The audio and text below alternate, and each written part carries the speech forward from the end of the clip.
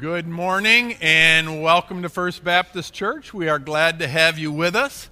I've already met a few visitors this morning, but especially if you would consider yourself a visitor, we want to let you know how glad we are that you're worshiping with us. We have for our visitors outside that set of windows right there a table, and it's got some stuff on it for visitors. It's for you, and if there's any of that stuff that you would want to take, that's what it's there for.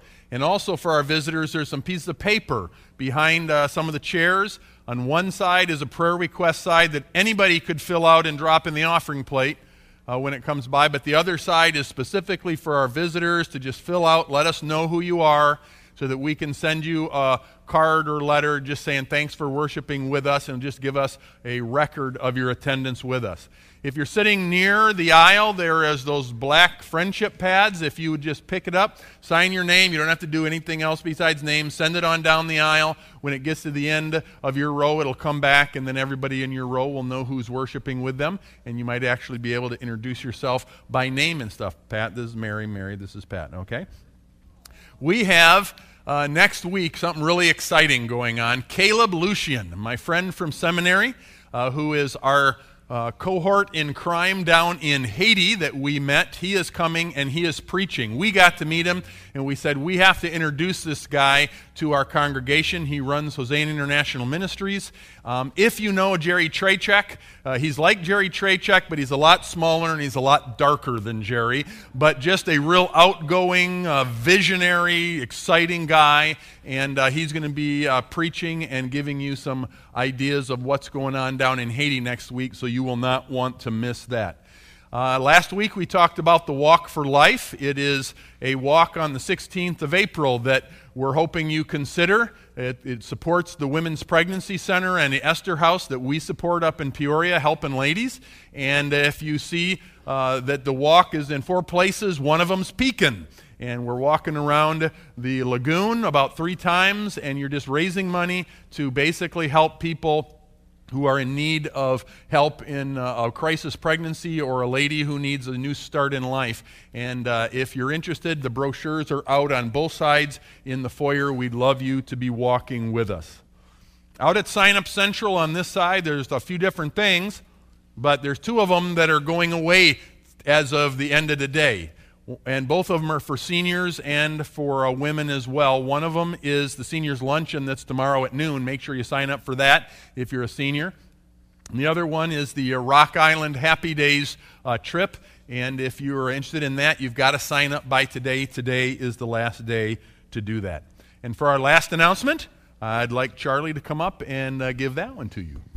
I'm going to ask you a serious question, and I want to see a show of hands. How many of you have ever driven a vehicle of some kind? Okay, great. Most people in here have driven a vehicle. All right.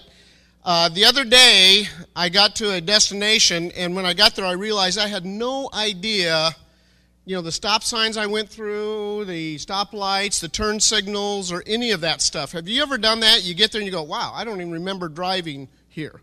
All right. In learning process, as we study how adults learn, we call that being unconsciously competent. All right? You have gotten so good at driving a car that you don't even think about it anymore, right? And we do that in a lot of areas in our life. Can you remember the very first time that you were put behind the wheel of a car? It was kind of scary.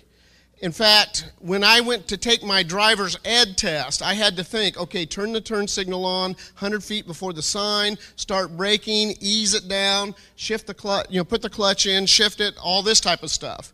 I had to think consciously about what I was doing, and then I did it. And so it was a lot more difficult back then than it is now.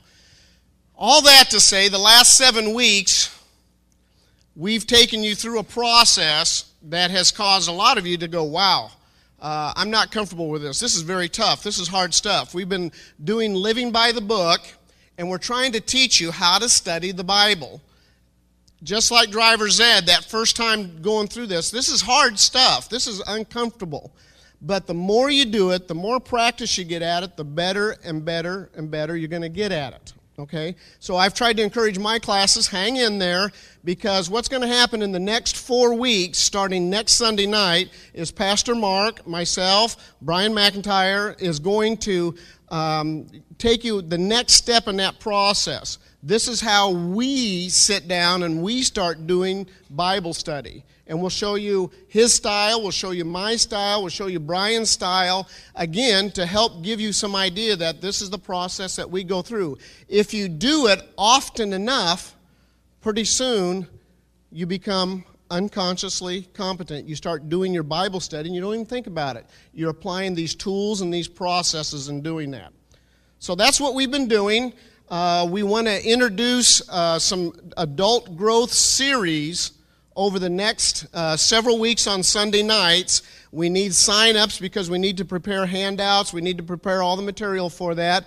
I'd like to even every once in a while have some cookies and donuts and coffee available. So I need to know how many people are coming. So we definitely need to have you sign up.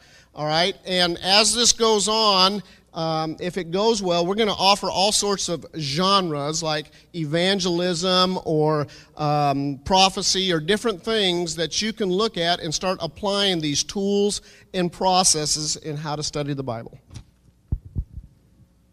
So that starts next Sunday night, and it is a 4-week series to start with, and after that 4-week series is done, we'll move on to another series and something different, but we want to get started kind of as a follow-up. It's Sunday nights from 6 to 7:30 are called Growing is Good. And again, the first 4 weeks are up at Sign Up Central right now for you to sign up for if you're interested in that follow-up of how to study the Bible. A few people we need to be praying for. If you know Sue Paul, she had some pretty significant surgery this past week. If you would remember her and her family in your prayers, I know that she would really appreciate that.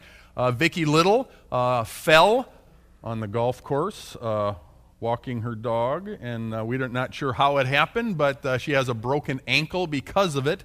And if you would pray for Vicki and for Sam and their family, she would really appreciate that. It's not a bad break, but it's enough to get in the way, and she can't drive right now and stuff like that. My daughter Laura is literally on a plane right now, probably landing in Korea in a few hours. If you would remember her and her team that are going to minister there, the Fridays would really appreciate that. And as our prayer team this morning, we probably spend half of our time just praying for the folks in in Japan. We have missionaries in Japan. One of them is the Hills. I have some personal missionary friends that are over there, the Ellisons, and I just think anytime there is a catastrophe, anytime, whether it's in a person's life, a family's life, a nation's life, people are often more open to options and solutions and God and all that. So we can't change what has happened, but we will certainly pray for these people and that God would really use the believers in Japan and the missionaries to really just use this to help people and to bring them to a knowledge of Christ as well. 2 praises, if you know Peg Hurt, she had an angiogram this week looking at her back and the surgeries she's had, and they're looking for, are there any more of these fistulas? And the answer was no, and she was really just praising God that her back's okay and she won't have to have any more surgeries, at least for now, and so real praise from Peg Hurt. And I think that is it. Well, we came here to do something very specific today. We came here to pay attention to God, and we're going to do that first by singing to Him and praising His name. We're going to then head, for those of us who are members and regular attenders, in a worship of giving. And then we're going to spend some time looking into His Word and just paying attention to how important the Word of God is. So would you stand with me as our worship team comes and starts to lead us in this process of worship and intentional paying attention to God for the next hour? We just really need that for us, and we really want to have Him glorified as well in that process. So let's pray. Father, thank You that we have the privilege today of coming, and that by the gift You have given of Your Son, we can boldly approach the throne room of grace, even though we know we're a bunch of sinners and You are a holy God. And we thank You for that access. And we just pray, Father, that You would be encouraged by our worship and our understanding, God, of how great You are. And that, Lord, we'd be encouraged when we think through that maybe the stuff we came in with today that we hopefully laid at the door will seem a lot smaller when we remember what a great God that You are. And we ask this in Jesus' name. Amen. Well, as Michael said, we are at the end of our 7 weeks of walking in the Word. If you were in a Sunday school class or a small group, you're heading towards the end of that series, Living by the Book. And we have covered a lot of ground. We've talked about how important the Word of God is and how foundational it is, and just whatever we believe, whatever we think God wants us to do and live, it centers in the Word of God. We've talked about how we got God's Word from His heart in heaven down to 2,000, 4,000 years ago on paper in Greek and Hebrew and Aramaic. And then we talked about how to get from there to our bookshelves in English, and the process that the Holy Spirit used in getting it written down and getting it preserved. We talked about the 66 books. How did they get there? And how are they arranged in different kinds of genres of literature as God put together the Scriptures? And then last week we talked about how do we study it and what helps are available so that we don't have to do it alone. You and the Bible and the Holy Spirit are enough to be able to read and study the Word of God, but there are certainly a lot of helps these days that the average person has available to them, at least in English, so that you don't have to do this on your own and you can get some help along the way when you need it. But there's one last question that I want to ask and answer today. It's not the technical side of the Bible of, whether it's true and whether it's errorless and is it really the Word of God and that type of stuff. We've already talked about that. I want to talk today about the question of, is God's Word enough? Is it enough for us? Does this book really contain all we need so that we can live the life that God wants us to live, that we can understand who He is and have a relationship with Him and come to the point of saying, I know how to live a God-honoring life? It's an old book. It doesn't say anything about the internet in it, does it? It doesn't say anything about mutual funds or how green we should be. It's certainly a book that my kids don't turn to when they want to know calculus. They come and talk to me, and I certainly don't go to the Bible to explain calculus to them. And it's not a book that would comfort me just to know that there was some guy working on my heart. Yeah, I'm a good believer and I know God's Word. No, I want you to have been to med school. And I really would have liked you to be specializing in heart surgery for a long time. And I'm like, not your first person. And it's not held in the Word of God what heart surgery looks like, or your car. How'd you like to go to a mechanic that says, man, I know the book of Psalms backwards and forwards? No, do you understand how pistons work? And do you know what a car, do they have carburetors anymore? Is that in cars these days? Yeah, the old ones at least. I want somebody who knows about that as well, not just the Word of God.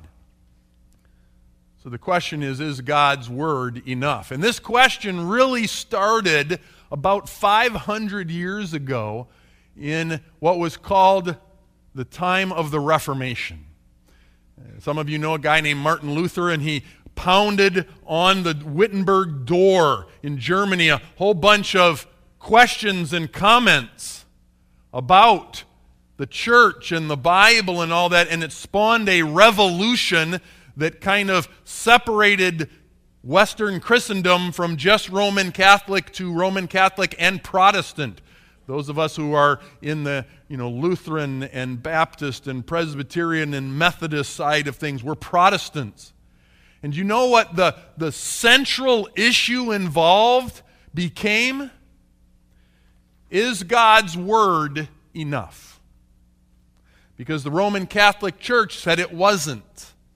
That you needed them, and specifically the Pope and his people that are the leaders of the church, to explain it to you, and you couldn't know it without them. In fact, when I went to St. Cloud 20 years ago, St. Cloud is the most Catholic-dominated county in the United States per capita. And so I said, if I'm going to have a bunch of these Catholics around me, I'm going to go talk to a priest. I mean, this is what they told me in seminary, but what if they're like biased or something? So I took a priest out for lunch, Father Nick. And I asked him a lot of questions. He asked me a lot of questions. It was a really good conversation.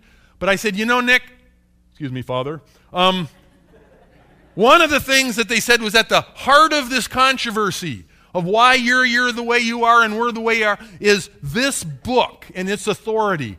That we believe that we only have one authority in our world, and that is the Word of God, and that you, on the Catholic side, would believe there's two authorities, the Word of God and the church. And he said, you're exactly right. And then he looked at me and he said something that I will never forget. This is a young priest, by the way. This wasn't some old guy. He said, and I don't see how in the world you believe that your people can understand that without you. Well, like there's the Holy Spirit, that would help. I don't want to get flippant about it, but he actually believed, I studied Greek and a little bit of Hebrew, and of course, I have all the theological context of how this all fits together, and I have at least a chance of understanding the Word of God, but that the lay people don't. And I said, that's just not how we look at it. And in fact, the reason we're teaching this series is hopefully by the end of this series, you will have gotten a view that just with a few little tools and helpful things, you can not only just read the Bible, you can actually understand most of it. I don't understand all of it, but you can understand most of it and study it for yourself. And that we would never want the pastor or the Sunday school teacher to be the one that's telling you what the Word of God says alone in your life. We'd want you to be able to ore and mine this thing for yourselves. But that sola scriptura from the Reformation is how this got started. And down through the ages, in the Protestant side of things, the question looks different in different places, but it rises itself. Is the Word of God enough? Well, in my opinion, the question is not answered easily with a yes or no. It's really answered by saying, what do you mean by enough? That's the real answer to the question. The flippant answer is, of course it's enough. But it's really explaining what do you mean when you say it's enough. And a guy named Wayne Grudem, who wrote a systematic theology, said it this way, and I like the way he says it. The sufficiency of Scripture, or is Scripture enough, means that Scripture contains all the words of God that we need for salvation, for trusting God perfectly, and for obeying Him perfectly.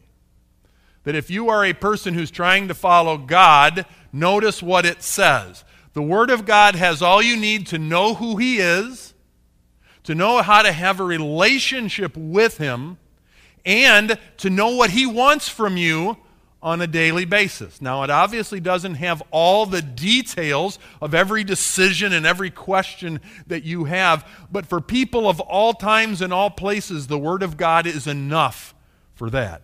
Notice what it doesn't say, though. It doesn't say that we'll be able to understand it all the time in every detail. It doesn't say that God's Word can help you pass your geometry final, or fix a broken water heater, or change a bad gallbladder out.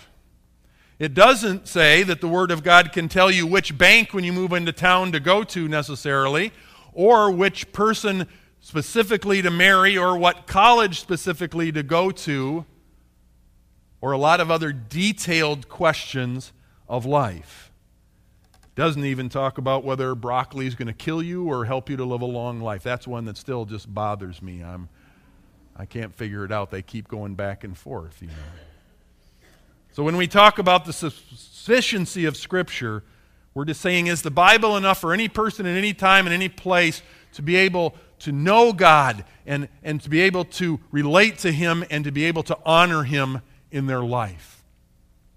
Well, we say it is, and where do we get that from? Well, we get that from a whole bunch of places in God's Word. We've gone through a few of them already. I'm just going to snap through them real quick. First of all, 2 Timothy 3, we've been there before.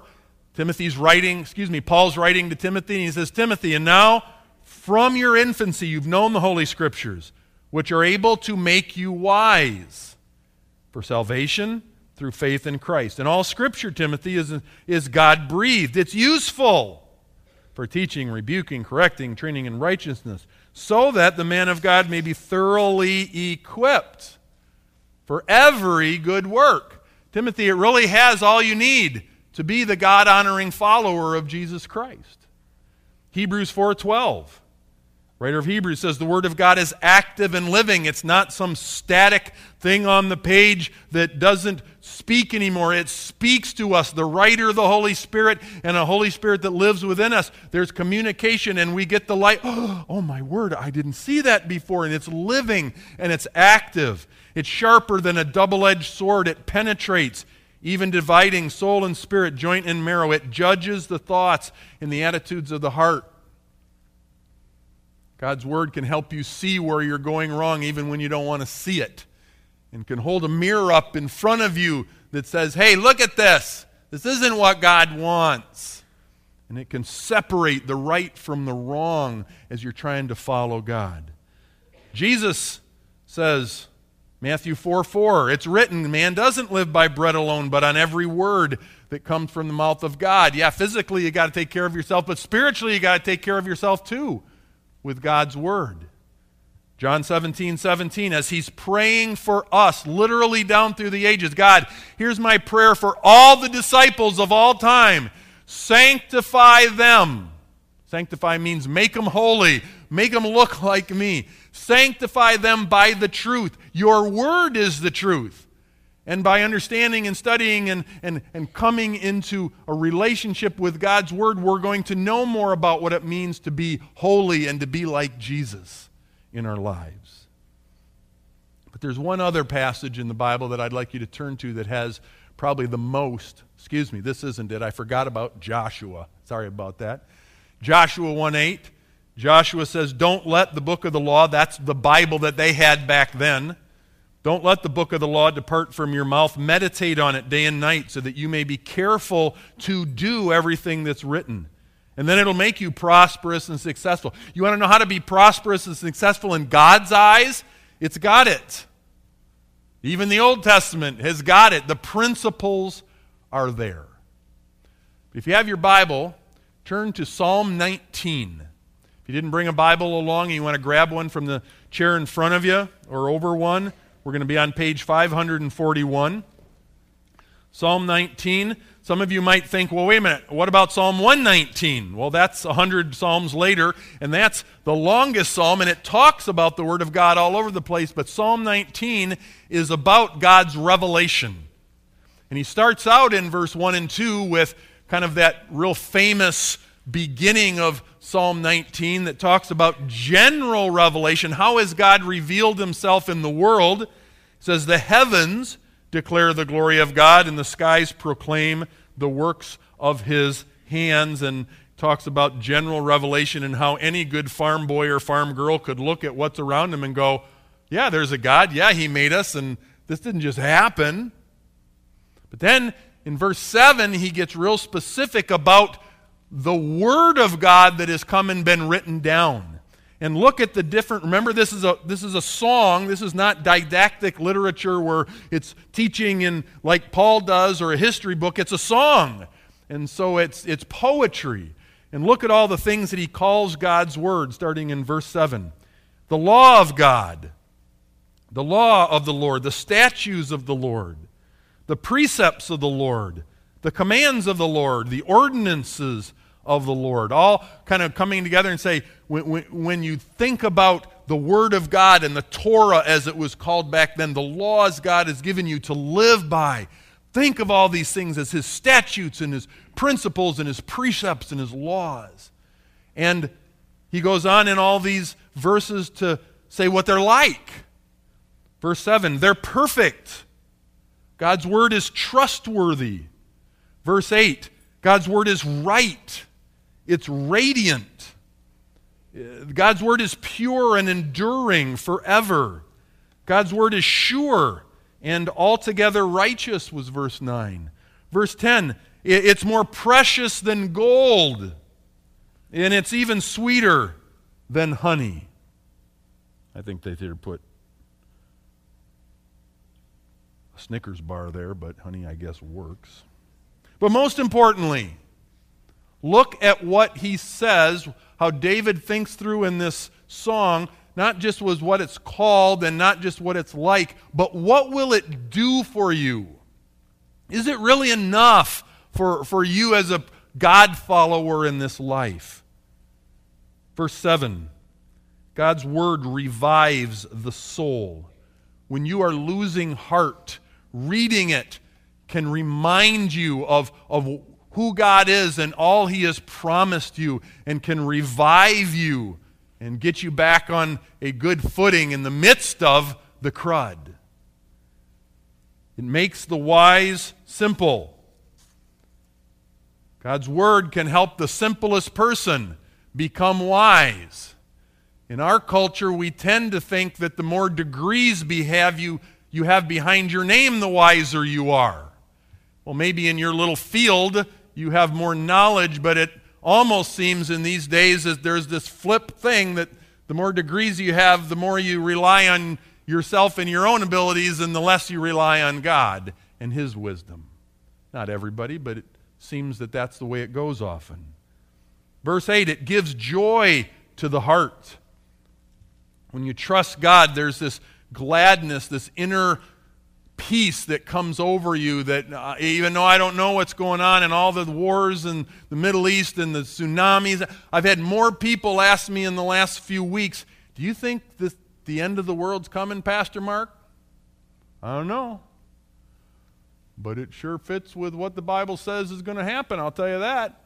And it might be 10,000 more years, but man, if we're not in the last days, I don't know when they are. But it gives a gladness, a joy that no matter what days you're living in, being on God's side is the winning side, and being on God's side means that here's what He's promised and here's what He will do for you, and it's going to be okay. And then that famous, it gives light to your eyes. Psalm 119 talks about the Word of God as a lamp unto your feet. And as you're trying to figure out which way to go in life, God's Word literally illuminates the way and gives you an understanding of which way is right and which way is wrong. But then look at verse 11. Verse 11 says that your servant is warned by God's Word.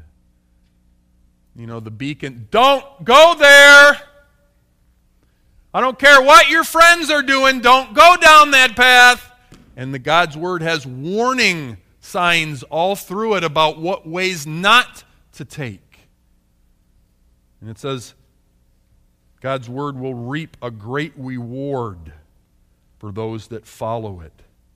In keeping God's Word, there is great reward. You will not reap the consequences of going down the roads those people went despite the warnings, and you will have a joy in your life because you don't have to face what those people are going to have to face. All over the Bible, God's Word says that God's Word is enough. Not to be able to fix your truck, not to be able to know exactly what college to go to, but to be able to know God and to have a relationship with Him and to live the kind of life that He wants you to live. In a practical way, it means that God's Word has all the information about God and His work in this world, including how to have a relationship with Him, that we need to know. God's Word has enough information for you to know whether you are going to go to heaven or hell specifically. You don't have to wonder about that. That you can know which way you're going when you die. It has enough information to help us think through the complex problems of our heart. You know, your heart and my heart are really deceitful, the Bible says, and we start thinking certain ways because of us. God's Word has enough to help us think through those things. It defines what is right and wrong in areas that God says is important for all time. Doesn't matter whether you live over in the Middle East or here in South America or 100 years ago or in 500 years. There's principles that God has for everybody. And last, there is nothing that is of equal value. Remember, a lot of you have that word holy on your Bible. That word means distinct, set apart, of a different kind. And it's kind of like if we really wanted to treat God's Word the way it should be treated on your bookshelf at home, it should be alone on one shelf and everything else is on other shelves. We have a lot of other books that help us learn stuff. But this is the only one that we got that we can always count on and that's always right. And we have to be very, very careful about adding to this or subtracting from it. Go read the book of Revelation sometime and see what the angel says about adding to this book. Not good. And I think at this point, most of you in here would go, I'm with you. Yeah, that's all true. You know, God's Word is enough for me to be the good Christian God wants me to be. And yeah, there's some stuff it doesn't have, but you know, I don't need that, and there's other things that can help me with my calculus and what bank to pick and stuff like that. But there are some issues that are pretty significant amongst people who even believe in Jesus very much as their Savior and believe in God's Word that it's true and right, that gets a little stickier. And I just wanted to talk about them for a minute so that you can kind of think through with God, how enough really is this book?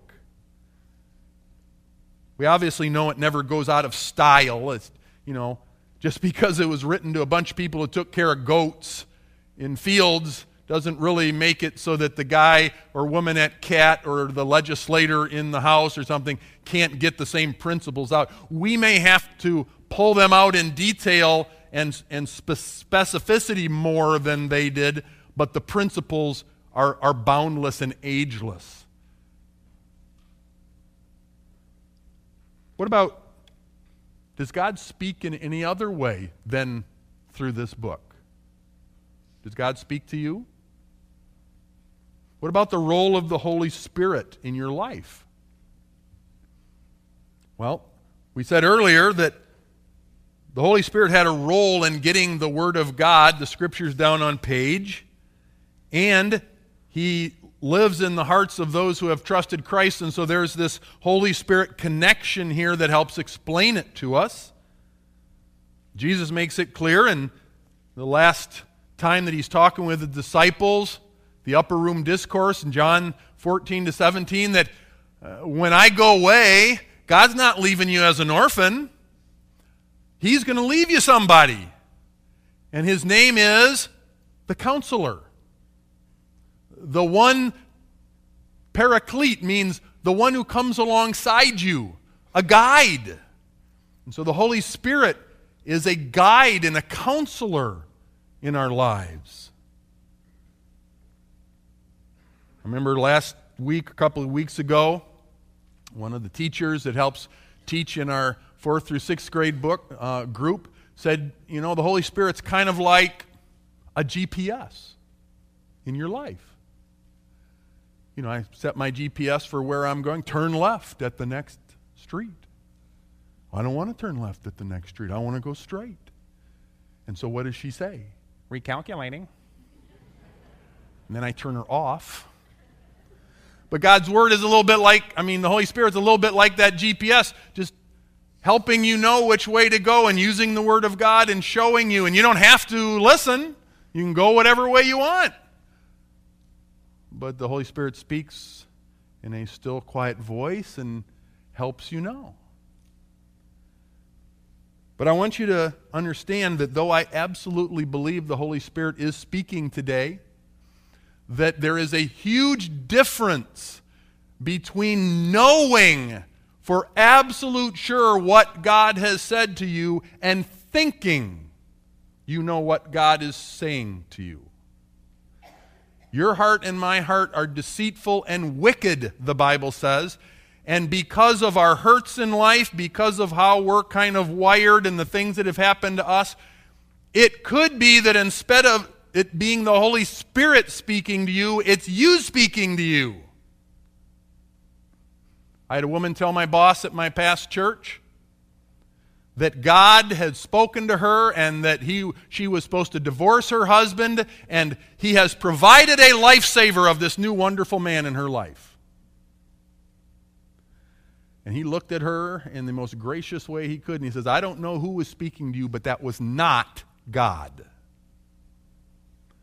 There is a church planter in recent days, not around here, I was just reading this week, who basically said, the Lord's told me that in my new church plant, we're just going to read the red letters in the New Testament. That's all we're going to focus on. Just the words of Jesus. God has just told me straight out, just use the word of Jesus in your Bible. Just get rid of the rest. Also, we don't need the prophets. We don't need Paul. We don't need anything else except the words of Jesus. And God told him that. I don't think so. I don't know who told him that, but it wasn't God. God has spoken to me, though, not in audible voices. I remember one time I was driving around when one of the kids were little in St. Cloud, and I had about half an hour before I had to pick Jenny up at the library, I think it was. And I just said, Lord, I think it was Laura, I'm not sure who it was, but Lord, somebody could be encouraged today by, I got about a half an hour just stopping by, and I'm thinking, some older widow lady or something like that. Who do you want me to stop and see? And God said, Pastor Chuck, who had just been fired from our church. It wasn't me that fired him, but it was a little bit tenuous, No, I meant an older lady, God.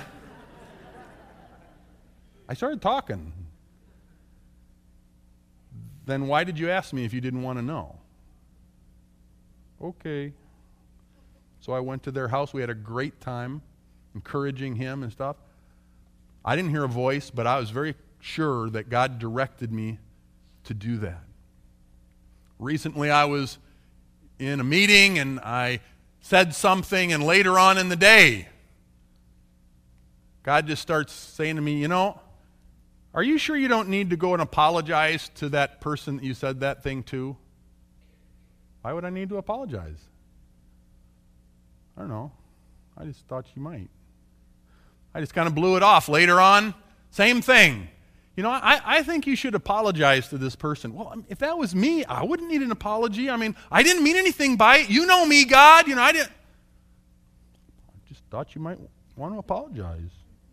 And third time, finally, I said, okay. And I went and apologized, and the person looked at me and said, I'm really glad you did that. You really hurt my feelings.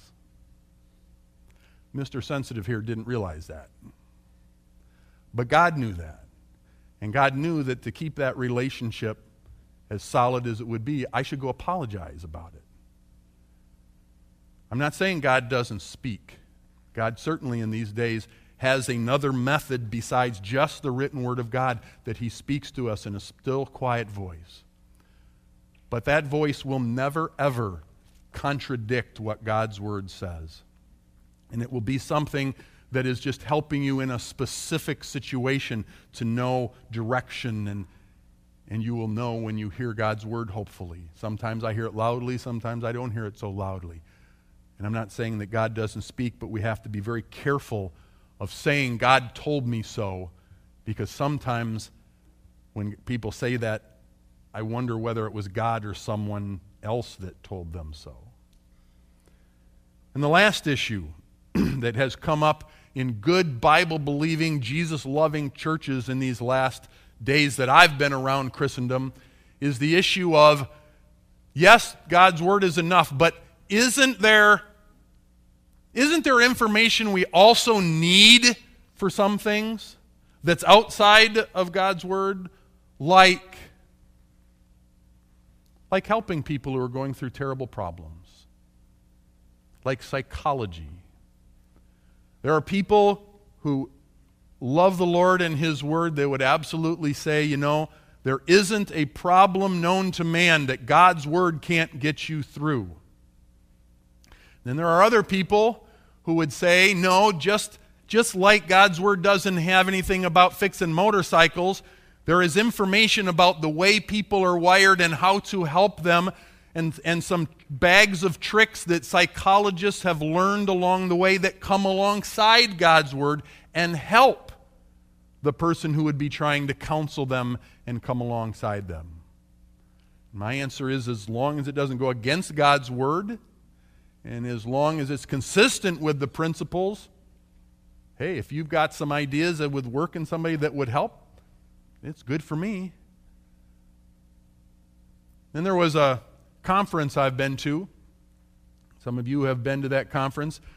And the church who holds the conference a few years ago, it's a leadership conference, and it's got people who come and give church pastors and leaders ideas about how to lead churches and how to maybe structure their church and stuff like that.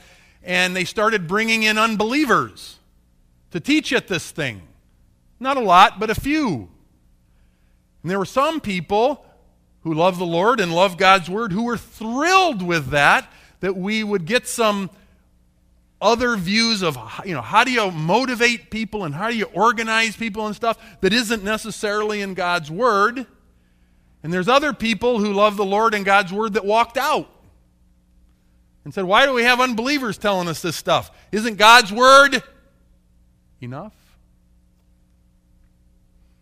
Again, I go back to, as long as it's added information that isn't contradicting anything here and is supportive of the principles here, if you've got some ideas, I'll sure listen.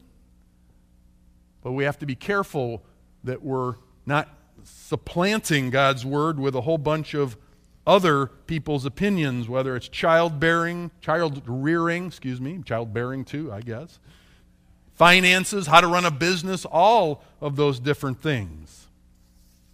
I like the way Piper put this. He says the sufficiency of Scripture means that we don't need any more special revelation. We don't need any more inspired words, inerrant words. In the Bible, God has given us, we have the perfect standard for judging all other knowledge bases, all other books, all other people's speeches, everything else that comes at us that would be new information or wisdom, that the Bible has enough to help us judge whether those would be something good to add or, no, that's not what God would have us do. I just love the way that plays out in 2 Timothy 3:16. Many of you memorized this as a kid, but I just love to tell the kids, the Word of God is God-breathed, and it's useful for doing what? For teaching. Head this direction. And for rebuking. Hey, you're going the wrong way. You went the wrong way. And for correcting. Okay, no, come back and let's go this way. And for training in righteousness. Here's how we're going to walk this path together. And it says it's useful so that the person who is really sold out on God and focusing on the Word of God is equipped for every good work that God wants them to walk in the life that He's given them. Well, is God's Word enough? It is. Now, if you want to get rich, and that's your goal in life, I'm not saying that God's Word is enough to help you get rich. It certainly has principles on how to be a good manager of your money. And if your goal in life is to get better health and you're really sick, I'm not saying God's Word is enough. There are doctors and medical stuff that would be able to help you, though God's Word certainly has some principles, doesn't it, of how to live a healthy lifestyle. And God's Word maybe isn't enough if you're really trying to choose exactly who to marry and where to go on a vacation and what day to retire and some of those specifics, though God's Word has principles that might help you. But if you want to know the God of the universe, if you want to know for sure you're going to heaven, if you want to know the rights and the wrongs in this life, if you want to know how to honor God and how you make decisions and how to handle people who don't honor God and their crud comes your way, if you want to know how to react in a gracious way, if you want to be filled with joy, if you want to make Jesus look good through your life, then I'm telling you, God's Word certainly is enough. Let's pray. Father God, thank you that when you brought your Son back to heaven, you didn't leave us alone, and that we not only have your Holy Spirit residing inside of us as believers, but you gave us your written, inspired, perfect word. And Father, I pray that the people of this family would really not only grow to believe that it's true and it's right, but they would grow to believe that it's enough as well. And that by reading it and studying it, we would be people who would be changed. And we would walk a lot more like Jesus walked, and we'd believe all the things you want us to believe. And we could tell the difference between the stuff out there that's telling us other stuff that's right and what's wrong. And so, Father, we just pray that, as Michael said at the end of the singing, that I hope this 7 weeks doesn't end today, that each one of us has come to face where we stand with you in our ability to understand your word, our desire to read it and study it, and that you would just work with each one of us. And especially to start with that issue, God, of that your word really is enough for us. And we thank you. And we pray that we would be people who don't just get more informed heads through this, but that we'd be people that literally are changed and walk and act and talk differently because your word has transformed us from the inside out. And we ask this in Jesus' name. Amen. Would you stand with me?